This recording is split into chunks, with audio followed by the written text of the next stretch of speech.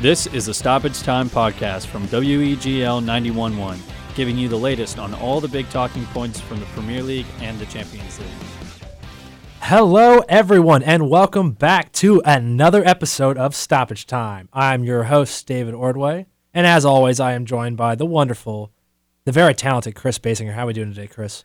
It's been a good night so far. Nice and cool. Had some Chick-fil-A, 12 count. Sponsor me. Feeling pretty good. I also had Chick-fil-A, but I did not have a 12 count. I had 3 sandwiches with no pickles. I'm also joined today by Harrison. How are we doing today, Harrison? Pretty good, guys. Thanks for having me back. It's been a good day. Did you have Chick-fil-A before? No, I had it for breakfast. What'd you have? Yeah, what'd you have? I had a Chick-fil-A biscuit meal, of course. There you go. That's good. All right, enough with Chick-fil-A. Let's get into the football. Everton versus West Bromwich Albion. Everton beat West Brom 5-2. Dominic Calvert-Lewin had a hat trick. He is right now tied for the Golden Boot. James Rodriguez scored in the 45th, and Michael Keane also scored in the 54th. Now, West Brom did score first with Grady Diagana. Grady Diagana is the guy that they signed from West Ham. Is that correct? That is correct. That is correct. And then Kieran Gibbs had a red card in the 45th minute, and then Mateus Pereira also scored in the 47th minute. Yeah, Dominic Calvert-Lewin, of course, with the hat trick. Tanner was raving about him all last season.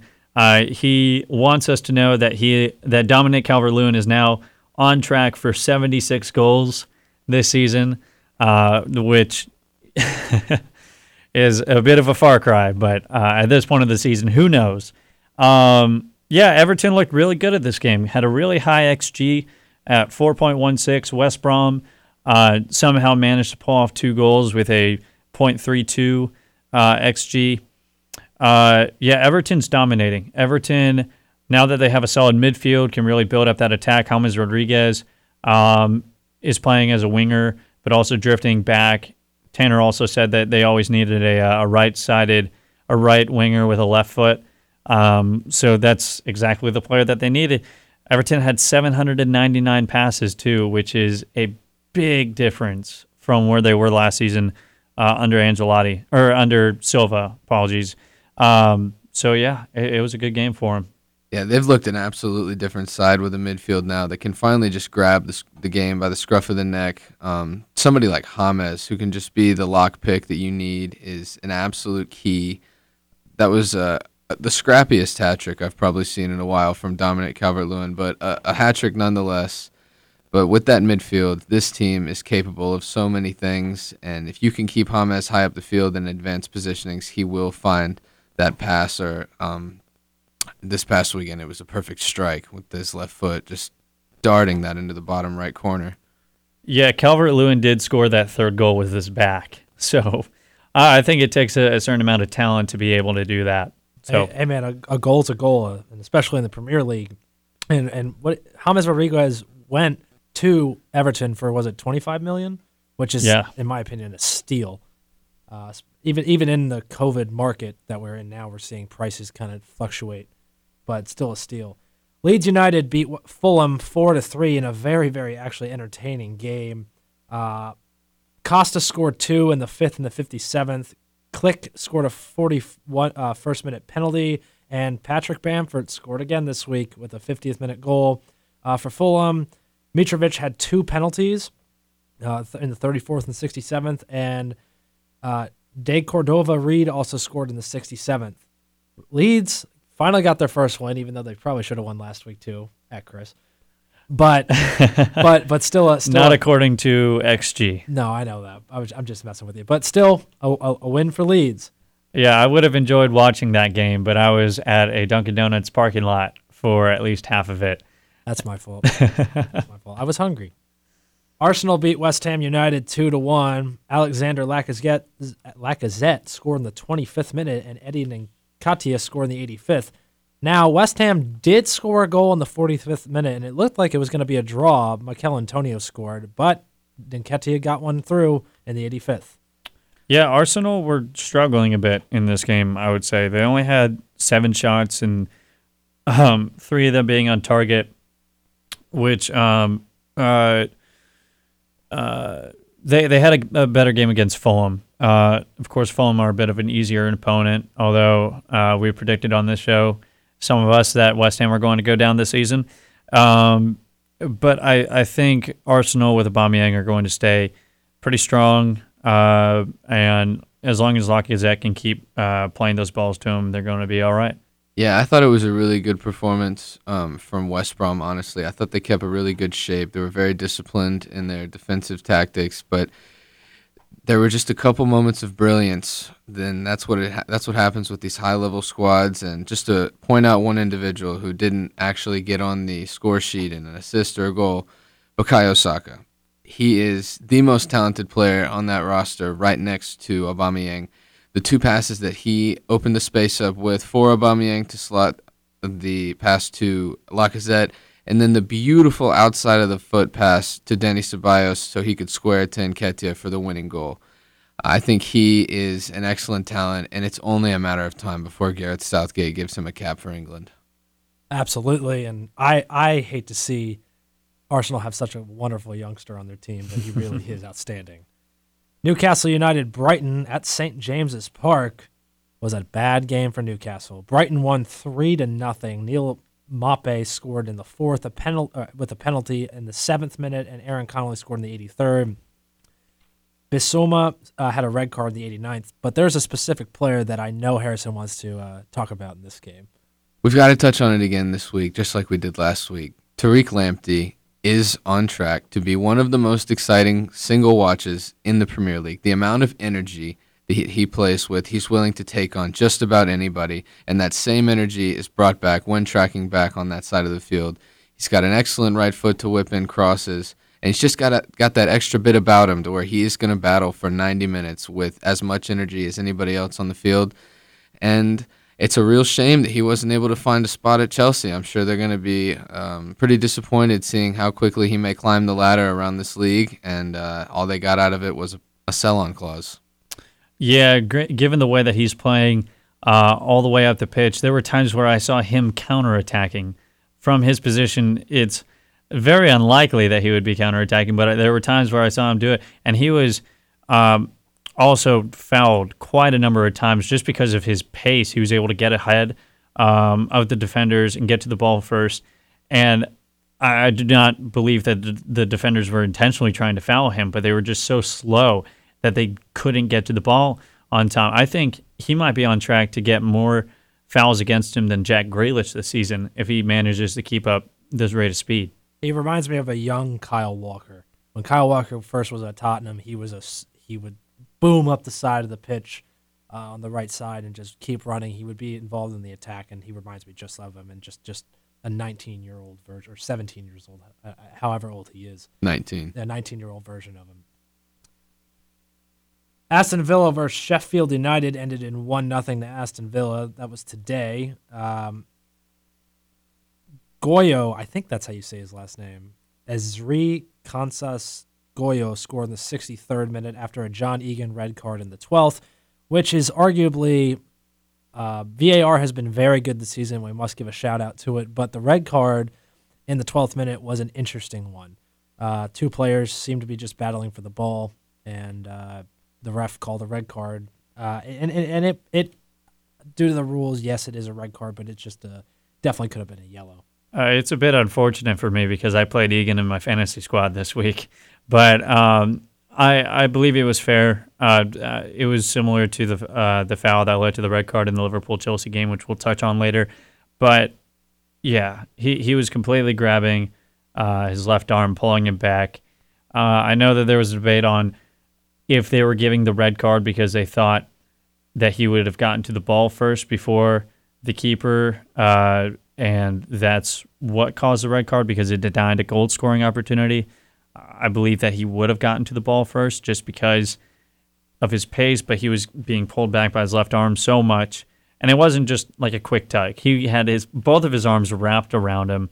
I think the red card is fair. What's unfortunate, though, is that they ended up missing a penalty a little while later on. I believe that was their only shot on target during the entire game. And they did miss the penalty, but what was that? one heck of a save. It was one heck of a save. Yeah, an excellent start for Emi Martinez at Aston Villa. Mm-hmm. I mean, really, really, really excellent. Wolves, Manchester City was the other game today, and Manchester City went up 2 very early with a Kevin De Bruyne penalty, which was a very obvious penalty. And Phil Foden scored a goal in the 32nd. Wolves did get one back in the 78th minute with Raul Jimenez, but Gabriel Jesus finished it off in the 90th plus 5. 3-1 Manchester City, their first game of the season away at Molineux, but they still picked up where they left off last year. Yeah, watching the game, I would have thought that Wolves had a better shot, especially in that second half when they just had shot after shot after shot, but could not get it on target. Wolves had 10 shots in this game, but only 1 on target during the entire thing. So Jimenez, Neto, and Podence just could not get it on target, which was their biggest problem. They only had a .73 XG, and you would have thought, given the positions that they were in and the shots that they were taking, that they would have had a higher chance. But City just did what City does best, and they pressed high, won the ball back in those high positions. Kevin De Bruyne, not at his best, but City had been riddled with a lot of injuries. I believe Sergio Aguero is going to be out for at least 2 months. But it seems like the billion-dollar bench is going to be able to sustain them for some time. Yeah, I thought City looked really good out of the gates. I think they took advantage of Wolves with Wolves' very slow start, which they are known for, but City took advantage of that pretty quick. I thought they had a good grip of the game for the first half, and if I had to single out a single player in their lineup, it would have been Phil Foden. Of course, he is absolutely fantastic. The positions that he takes up, he is a perfect replacement for David Silva, and I even think he adds a little bit something extra because of his willingness to get into the box and find himself in goal-scoring positions like he did this afternoon. But he's constantly looking over his shoulder in those half spaces, looking to where he can play the next pass, and he's looking like he's going to be a regular feature in Pep Guardiola's 11. And I also thought Nathan Ake looked rather settled for that being his first Premier League game with Manchester City and that brand new system. Something Chris and I will seem to argue about every day that we ever bring up Nathan Ake is that I believe Nathan Ake is a outstanding center back. Chris, on the other hand, thinks he's too short. Listen, granted, he is a good center back. He is a good center back for the Premier League. But is he a good center back for City? This is the problem. If you want to look at the teams who have beaten City over the past couple of seasons, most notably one of their first big losses from a lesser team 2 seasons ago, Rafa Benitez's Newcastle beat them 2-1, I believe.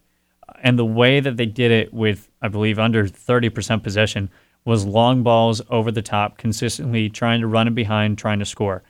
If you want a defender that's going to fit in at City and be able to prevent those types of goals that are happening, that are hurting their game the most, you need a bigger center back. Bigger center backs lead to winning more aerial duels. If you look at aerial duels over Europe's top 5 leagues over the past season or so, I think Nathan Ake ranked around 230th in percentage of aerial duels won. So in that sense, he is not a good fit for City. Koulibaly would have been a much better fit. Granted, he is also one of the best center backs in the world right now, and he would have cost a lot more than Nathan Ake. But I think he will fit in the sense that he is a good center back, but in City's weakest moments, he's not going to be able to prevent those chances from happening. I just wanted to ask you two, did you guys notice towards the end of the game, they looked labored? We were watching City play the ball to the corner, and I don't know how many times I've seen that since Guardiola has taken over at Manchester City in the last few seasons. They looked like a team that had not had the chance to become truly match fit.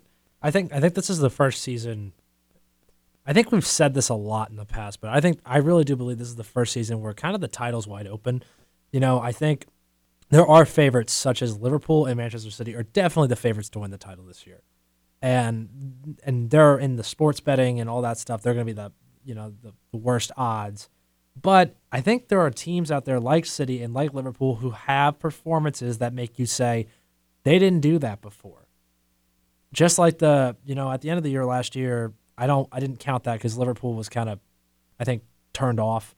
They won the title by a lot. They didn't really have to play towards the end, though they wanted to be Centurions. I don't think that was as important to them as some people believed it to be.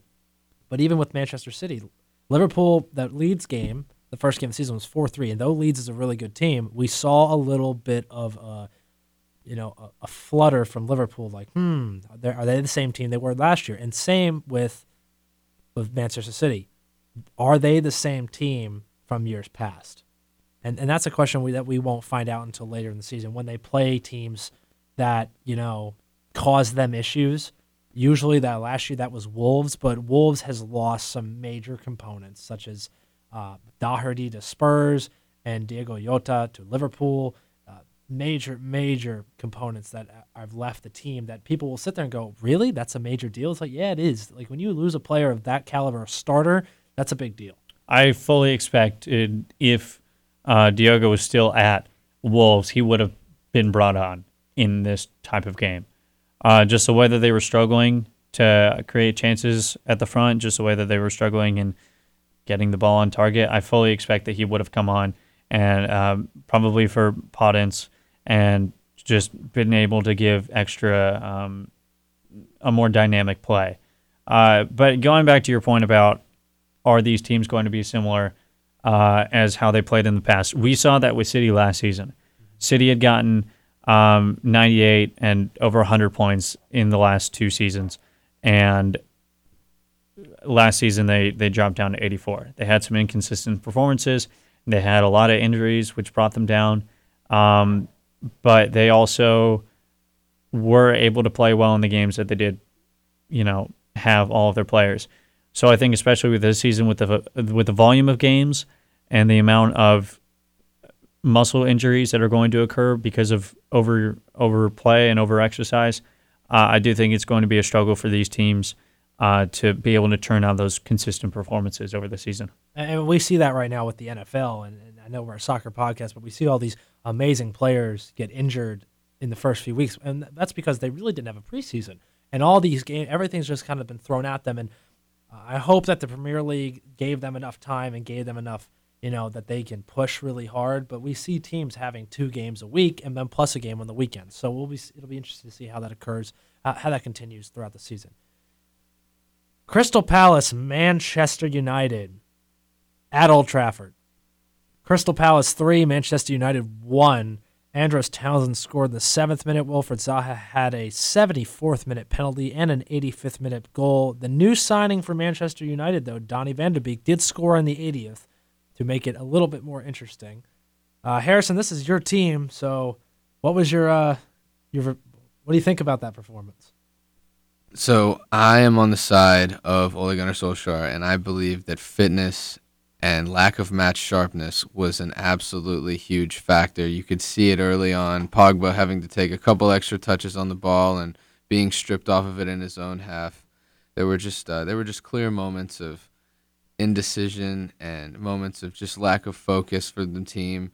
And you could also feel the little bit of panic from the fans before the game when the 11 was announced, and you take a look at that right side of Timothy Fosu-Mensah and Daniel James, and you instantly think, we already don't have a great outlet through the right side. If it was to be Aaron Wan-Bissaka and Mason Greenwood, those two, they just make it so much harder. They don't add as much as those two, who don't really add as much. Mason Greenwood's not an out-and-out winger, and Wan-Bissaka is still working on getting better going forward.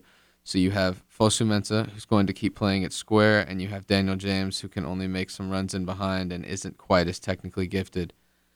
So overall, I thought there was a performance that they can learn from because they've got to get more match fit, and I just don't think that they should be as concerned about bringing in so many players as they should be about getting match fit. And Ole Gunnar Solskjaer made a point to not blame the lack of signings. He was subtle in his hints that they do need to make some moves, but he wasn't as outright as Luke Shaw, who spoke to TV2 after the game and basically said that you have to strengthen the squad, take a look around the league and see how everyone else is improving, and that's what we need to do. I'm not sure Solskjaer will react very well to that. He was very upfront about how he wants the players to look themselves in the mirror than rather look at the board for a lack of signings.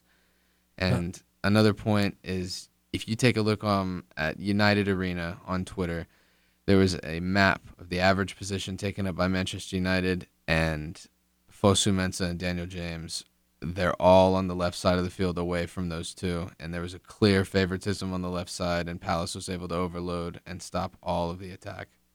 Yeah, I looked at that map too, and Dan James and Fosu-Mensah were completely isolated on that right side, and I also looked at where the majority of Palace's attacks came from, and it broke up the field into the bottom third, the top third, and the middle third.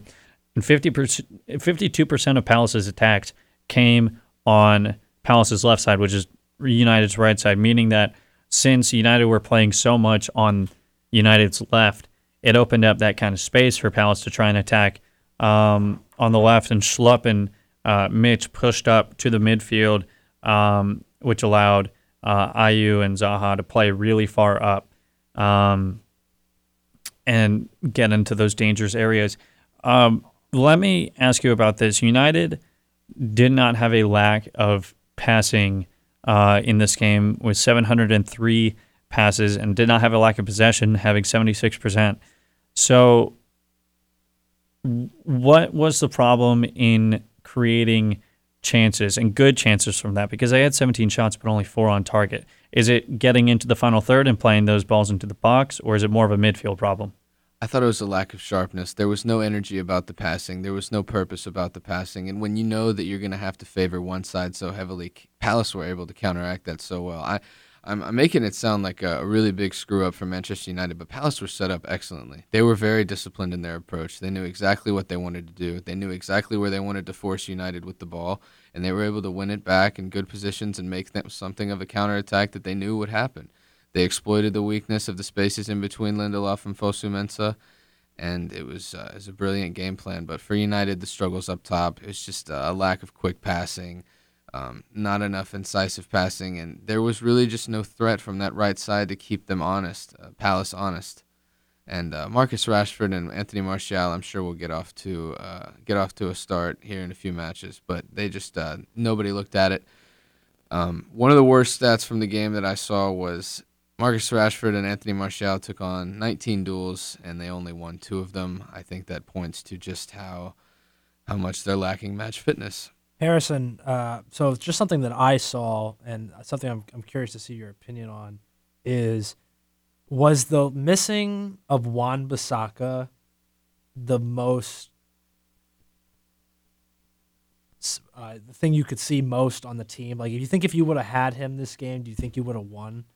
Yes, I think there would have been a completely different outcome because there is a defensive awareness from Wan-Bissaka that Timothy Fosu-Mensah does not possess. Fosu-Mensah is an excellent athlete. I can absolutely understand why he would be at fullback over Brandon Williams, who may not even be fully fit. But Wan-Bissaka, he would have made a very big difference because he's an excellent one-on-one defender and would have been able to help Lindelof in those spaces where he would have been stretched out from the line. And I just don't think that Wan-Bissaka would have allowed so much time for Zaha to get on the ball and take up these advanced positions. And yeah, they just exploited that weakness. What did you think of the debut of Donny van de Beek? I love that Donny van de Beek wants to be on the ball. I was really taken back that he was just like Bruno when he came in January. He was begging to play 1-2s. He's demanding the ball in those tight spaces. You can see the positions he's willing to take up. And immediately, he came into the right side. He put them into the right side of the field. That was a clear difference, and they need that. And they're going to need that when Greenwood links back up with them if they don't sign anybody at right wing, because Greenwood, like I said, is not an out-and-out winger. He is more of a natural striker. So to have somebody to play combinations with on that side of the field, it's going to be crucial for them.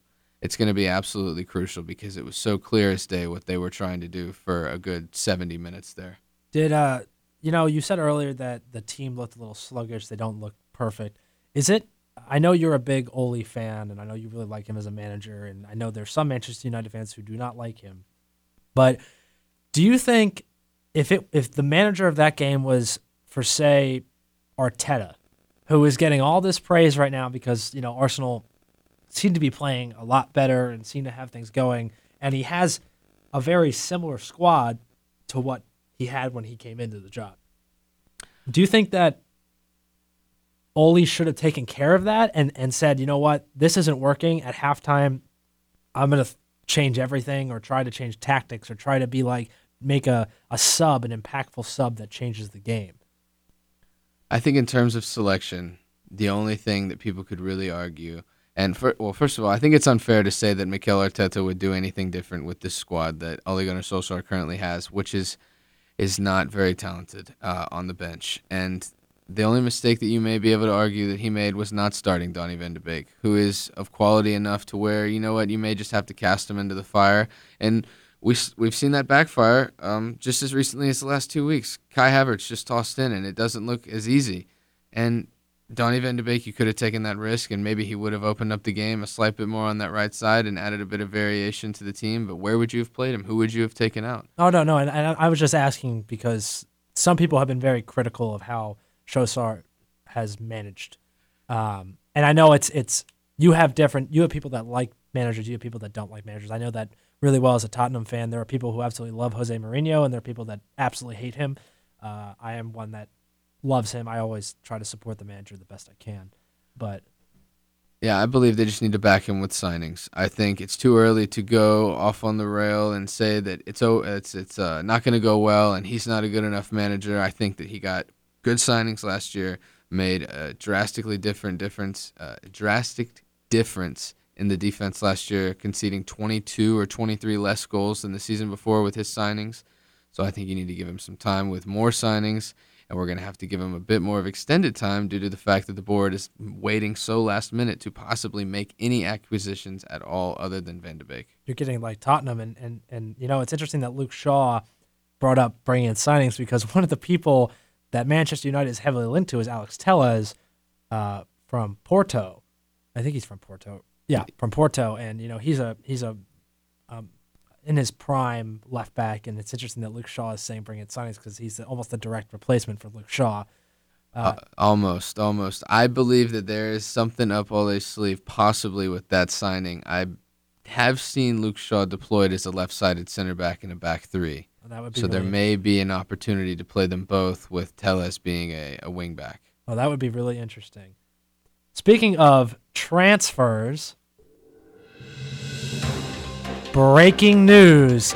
Tottenham Hotspur have signed, I can't believe I'm saying this out loud, Gareth Bale and Sergio Reguilon, while Liverpool have signed Thiago Alcantara and the Wolves guy, who I just totally forgot his name. But Diogo Jota. Diogo Jota. And I thought I was never, ever going to say thank you for the breaking news. I love that. Of course, I played it twice. I know, I needed that. But who would have thought the day has come where, speaking of, I mean, compared to last week where I thought the world was going to end with Spurs due to our 1-0 defeat to Everton. But boy, did every Spurs fan mood change on Wednesday and Thursday last week when there was a lot of rumors coming out of a lot of really, really well-renowned journalists that Gareth Bale and Sergio Reguilon were both going to come to Spurs from Real Madrid. Tottenham Hotspur won 5-2 in a Jose Mourinho offense, ladies and gentlemen. 5-2. And those 5 goals were all made by 2 players. Heung-min Son scored 4 goals. Harry Kane scored 1 goal, but Harry Kane also had 4 assists. He's the first English player to ever have 4 assists in a Premier League game. Danny Ings scored a 32nd minute goal for Southampton, while he also got a 90th minute pen. Tottenham did not look very good in the first half. They were actually tied 1-1, and they had 1 shot on target in the first half, and that shot on target was the Heung-min Son goal right before halftime.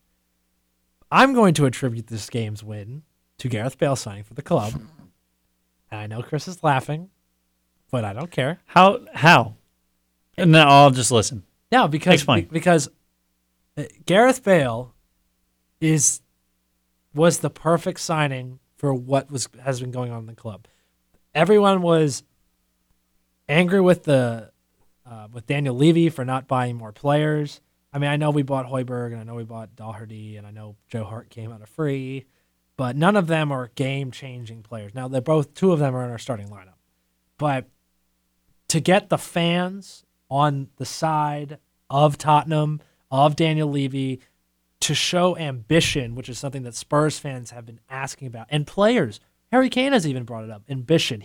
He said he will stay at Spurs if they show ambition, if they show they want to go to the next level. And what's a better way of doing that than one, signing, I know I'm talking a lot about Bale, but signing the reigning La Liga Team of the Year left back, Sergio Reguilón, and signing a club legend who is still in his prime, Gareth Bale. So Tottenham are showing a lot of ambition. The New England Patriots showed some ambition when they signed Cam Newton. Does that confirm that Harry Kane is going to go and be their kicker next season? I mean that'd be fine. Not next season, but yeah. Going back to that statement, do you think part of the reason why they played so well is because they're afraid that Gareth Bale is going to come in and steal their positions on the pitch? I mean, no. Or are they just encouraged to play well now that he's in the locker room and they need to impress him? I mean, we have two guys on the team, on the field. Actually, well, three. Hugo Lloris was there when Bale was there. Hugo Lloris was was a young goalkeeper. We had just signed him, and he was there, so he knows Gareth. He's met him before. Ben Davies knows Gareth Bale very well from playing on the Welsh team with him, and they're good friends. Harry Winks and Harry Kane have both been Tottenham Hotspur fans as they grew up. I know there's a picture out there of Harry Kane in an Arsenal kit from when he was like really young. He's still a Tottenham boy, and he's one of our own. And I think you bring a player like that into a club, you're going to see a bounce. It's kind of like a new manager bounce, and I really believe it was kind of like a new man. You want to play really well, and I think the second half out there, I mean, Harry Kane and Heung-min Son they had a game. I mean, Chris, I think we watched it together. I don't know if Harrison, you were there too when we were watching that game. And yep, we were there bright and early. Bright and early. I got up at 5, and it was just worth the get up. And I'm very happy with the result, and I hope it can continue. Do you think the mentality change in the second half would have happened if Mourinho had not made the substitution? So I think the substitution, because Son had scored right before halftime. I don't think I don't think bringing Lo Celso on, because I think Lo Celso and Ndombele, first as far as Ndombele, leading up to that goal, the Maradona turn that he had to play the ball out to the left, and then to Son as he was running up the field was beautiful, and that's what we want from our record signing. Now, in saying that, Lo Celso coming in the second half, the team has played a lot more with Lo Celso than Ndombele, so you can expect different things from them. I'm hoping at some point, though, we see them both on the field at the same time. Yeah, because I saw a heat map of the game and of the Tottenham players, and looking off that and based off his performance during the game, Ndombele was the most creative midfielder in the first half, by far. And looking at that heat map, I believe Harry Winks and Højbjerg were occupying the same space. Yeah. They were right next to each other the entire game. So I thought it was very interesting that he takes off Ndombele, who's being creative, being in that open space, and letting two players who are going to be right tight next to each other in the midfield stay on. In the post-game press conference, Jose Mourinho stated that the plan was to take Ndombele off at halftime due to the fact that he's not fully match fit, and also Lo Celso is not fully match fit. So the deal was to play them half on half. And I'm really glad Ndombele got the start. It's been something that I've been waiting for. I know we talk about Pepe all the time as being kind of a bust for $72 million. I mean, but Ndombele is the same kind of deal here. We spent $70 million on him, and we need to see him be better. Now, right before Pochettino left, he did say Ndombele was going to take about 2 years to settle into the Premier League. So we're in the second year now, so hopefully it works out. I believe Pochettino was also under the belief that he probably wouldn't have played him for a few months at least, right? Oh, no. And how Poch did it, Poch does things different than Mourinho does. I mean, I think Reguilón's going to play next week against Newcastle. So it'll be really interesting. Yeah, a boost from new signings aside, I think Tottenham were gifted a pretty gorgeous opportunity to play balls over the top with Southampton's extremely high line, which we saw the week before. And take nothing away from that, because Harry Kane, I mean, he is the best passer of the ball at that position. I mean, he's the best passing number 9 probably in Europe. The array of passes that he can play, He's clever with the ones in tight spaces. He's excellent with those whipping passes. I mean, you just saw brilliantly leading passes for Heung-min Son to run onto the whole game, and I mean, he was playing them blindly because he knew that space was going to be there to be in behind, and Son was going to make that run every time. It's going to be interesting to see because Lucas Moura is going to not be in the starting lineup, at least for most Premier League games anymore, and Bale will go in. I mean, you're going to sign Gareth Bale. He's not going to set the bench. It'll be interesting to see how Jamie Carragher said that recently that he expects Kane to play more of as a false 9 forward and have Heung-min Son and Bale run down the outsides. Well, if you have that passing ability that Harrison was talking about, then why not play him in that position? If you look at the game against Everton, he only had 2 shots for the entire game. They were struggling to get the ball to him. So, of course, in the classic Mourinho style, you would have, going back to Chelsea, you would have Drogba up top, and Frank Lampard would be that connection to him or send the ball to him up front, and he would just take it and run with it. And it looks like Son's whole idea for the entire game was those runs in behind because he was called offside a number of times in the first half, and Tottenham were just more clinical with it in the second half for him staying onside, Kane playing the ball in. Although I will say, not to detract from how well Tottenham played during the game, both teams had a 2.28 ERA. ERA? No, sorry. No. We're playing baseball. Oh, no, excuse me. XG. Both teams had a 2.28 XG. I think that's only because Tottenham really started being successful in those kinds of passes in the second half. They only had 9 shots, 6 of them on target, but they were clinical with them every time. Son was always in space. So they weren't hard shots. They were a bit further out, but they weren't hard. Props to Tottenham. Yeah, we got to win, and I got that wrong in my predictions last week, but I didn't know we were going to sign Bale. In the last game of the week, Liverpool-Chelsea. Liverpool won the game 2-0 with a brace from Sadio Mane. Andreas Christensen did have a red card right before halftime, and it was a bad red card. Andreas Christensen just turned into a linebacker. Yeah, just tackled. It was bad. Yeah, that did spawn from a beautiful pass by Jordan Henderson. Just being able to see Mane making that run across the midfield all the way back. I believe Henderson has just gotten it from Allison. So it was a spectacular pass. Mane would have gotten to it if he had not been snatched. But yeah, it was a good second half. Chelsea were very, very good defensively in the first half, not allowing a lot of space. They did a good job at pressing the forwards. You would notice after each Liverpool pass, a different Chelsea player would go and man mark. And it was a lot of single pressing with the receiving player being pressed by a Chelsea player, and then the 2 closest Chelsea players closing the gaps between them. And then the second Liverpool player passes it, that current defender would back off and block a passing lane.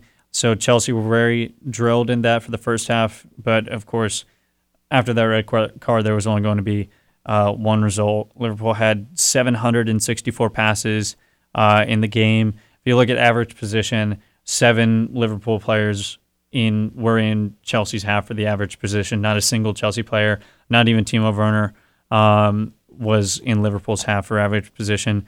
Sadio Mane had 2 brilliant goals. Kepa had 2 awful mistakes. But for me, the man of the match is definitely Fabinho. Fabinho was incredible this game. He's not usually center back, but he can play in that position if necessary. I know Joe Gomez and Joel Matip both took knocks, and they'll be out for, I think, a couple of weeks. So it looks like Fabinho is going to have to play in that center back role for a time. Jordan Henderson, if absolutely necessary, has played at center back before for a 1 or 2 games last season, so he can cover there. But this was probably the last piece that Liverpool needed after selling Dejan Lovren. and now Keanu Hoover has gone to Wolves for £10 million, which is an outstanding fee for a 17, 18-year-old to go to Wolves for. But, this was the position that Liverpool needed players in. Fabinho can fill in for it, but hopefully nothing happens between now and when those players can come back. But Fabinho's statistics for this game, 4 tackles, which is the most out of any Liverpool player, 4 interceptions, which was the most, 12 game possessions, which was the most, 86 successful passes, which was the most, and 101 touches, which was second.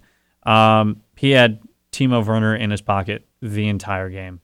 Timo Werner made some great runs in, but Fabinho would just stand there. There was one where Fabinho didn't even move. Werner tried to cut to the left, just poked his toe out, had the ball, started an attack. So, yeah, Fabinho man of the match for sure.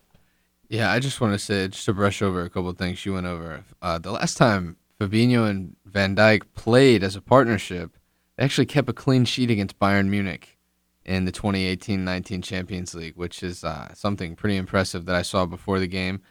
I also noticed that Chelsea completely changed how they've been playing against Liverpool the last few times, more than likely due to the lack of fitness of certain players like Christian Pulisic and Hakim Ziyech.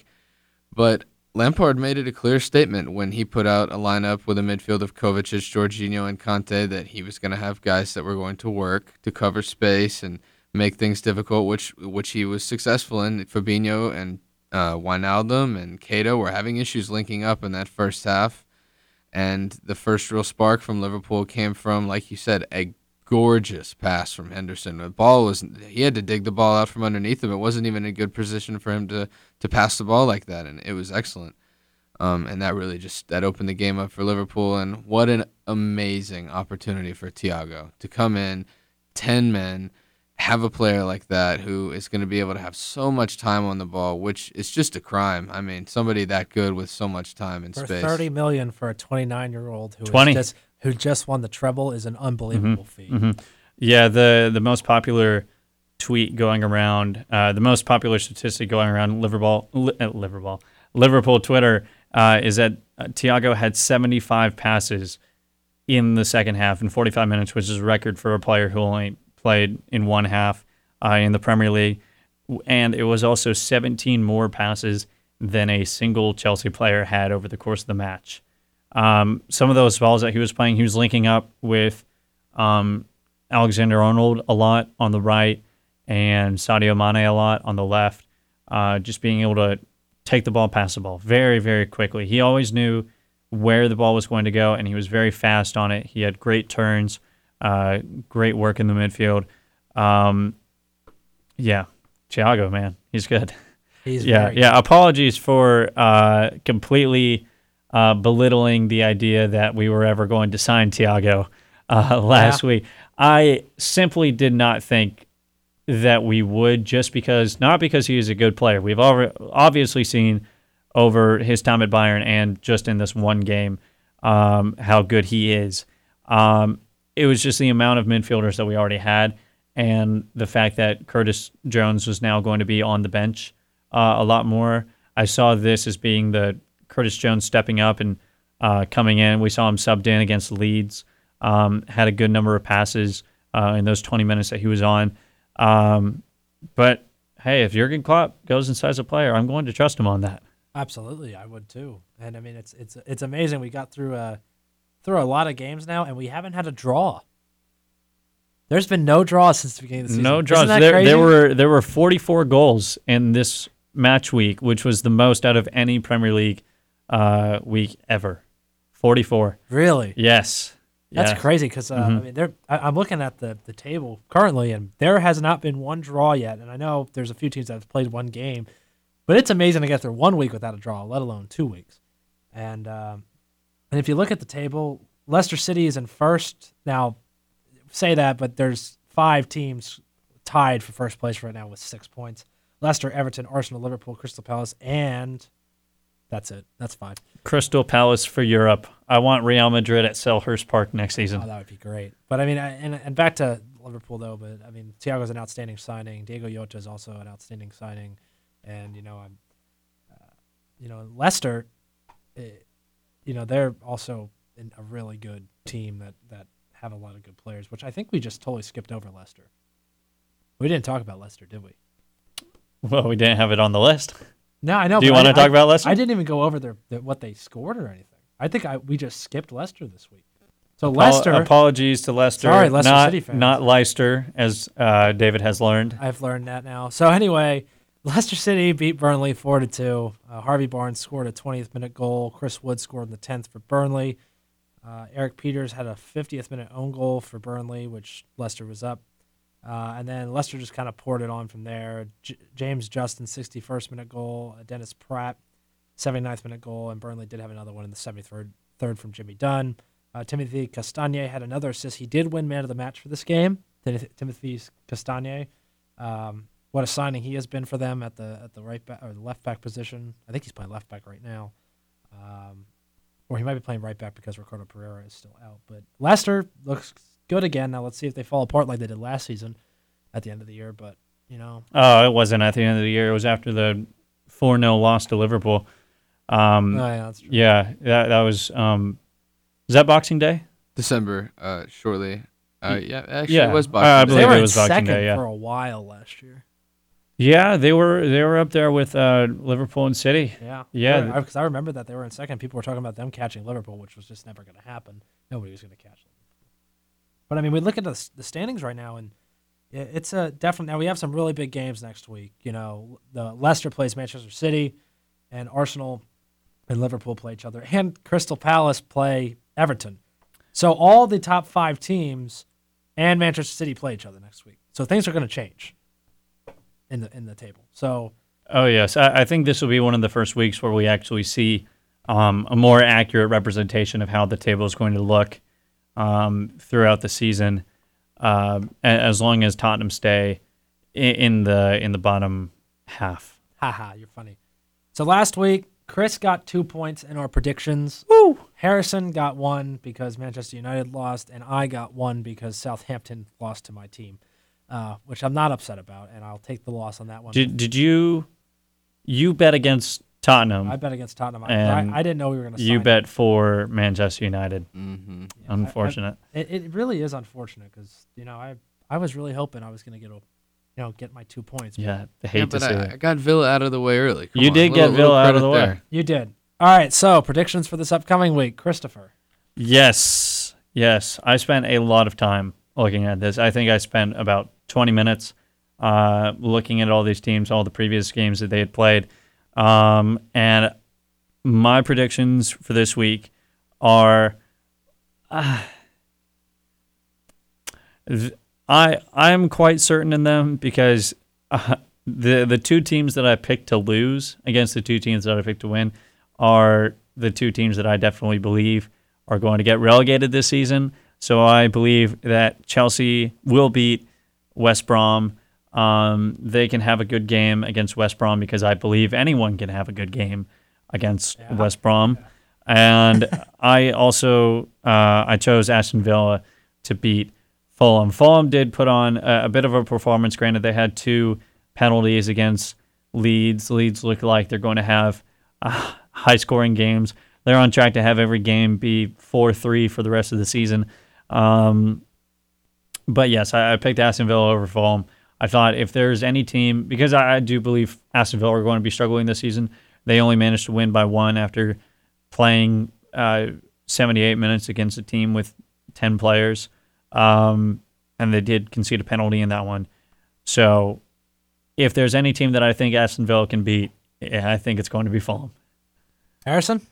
I have Southampton beating Burnley in my first pick of the week. I think Southampton and Burnley both no wins for either team right now, but I think more desperate for a win right now would be Ralph Hasenhüttl and Danny Ings, and I think Southampton will get the win there. And then my second pick of the weekend is fairly simple: Wolves West Ham. It's almost impossible to pick West Ham, so I have Wolves. I'm going to be really boring this week, too. I'm picking Wolves over West Ham. I've been looking at that. I looked at that matchup, and that was the one matchup that really stuck out to me. That's a guaranteed winner for me, And if I wouldn't have picked Southampton last week, I probably would have picked them this week as well. But I already picked them, so I can't pick them again. I'm going to do something a little different, though. I'm going to take Fulham over Aston Villa. Oh, Yikes. Our first duel. Our first duel. And I mean, Watch it end up being the first draw of the season. I know, right? And then nobody gets any points. Yeah. But yeah, I mean, I think Fulham, I think Scott Parker can get something out of his team, and I'll be rooting for him this weekend. You know, try to pick up the point I've lost on Chris, and I know Harris too. It's only the first week. I know it's only the first week. It was a good week, though. You know, I mean, it was a good week. We almost very lost entertaining game. Spurs almost lost to Lokomotiv Plovdiv, and the champions of Bulgaria, I guess. Are they? Are they? I don't know. We were losing. And then sorry to all of our Bulgarian listeners. We know you're out there. They got 2 red cards, Vlad, and then they lost. So I don't know. I hate to see that. We're playing Macedonia this week. Well, Spurs were down until what, the 80th minute? Well, we let up a goal in like the 70s something, and then. Oh, okay. Do you guys have a Carabao Cup fixture and a Europa League fixture this week? Yeah, the Carabao Cup fixture against Leyton Orient got canceled because a bunch of their guys had COVID. Oh, okay. So, which sucks, and I hope they feel better.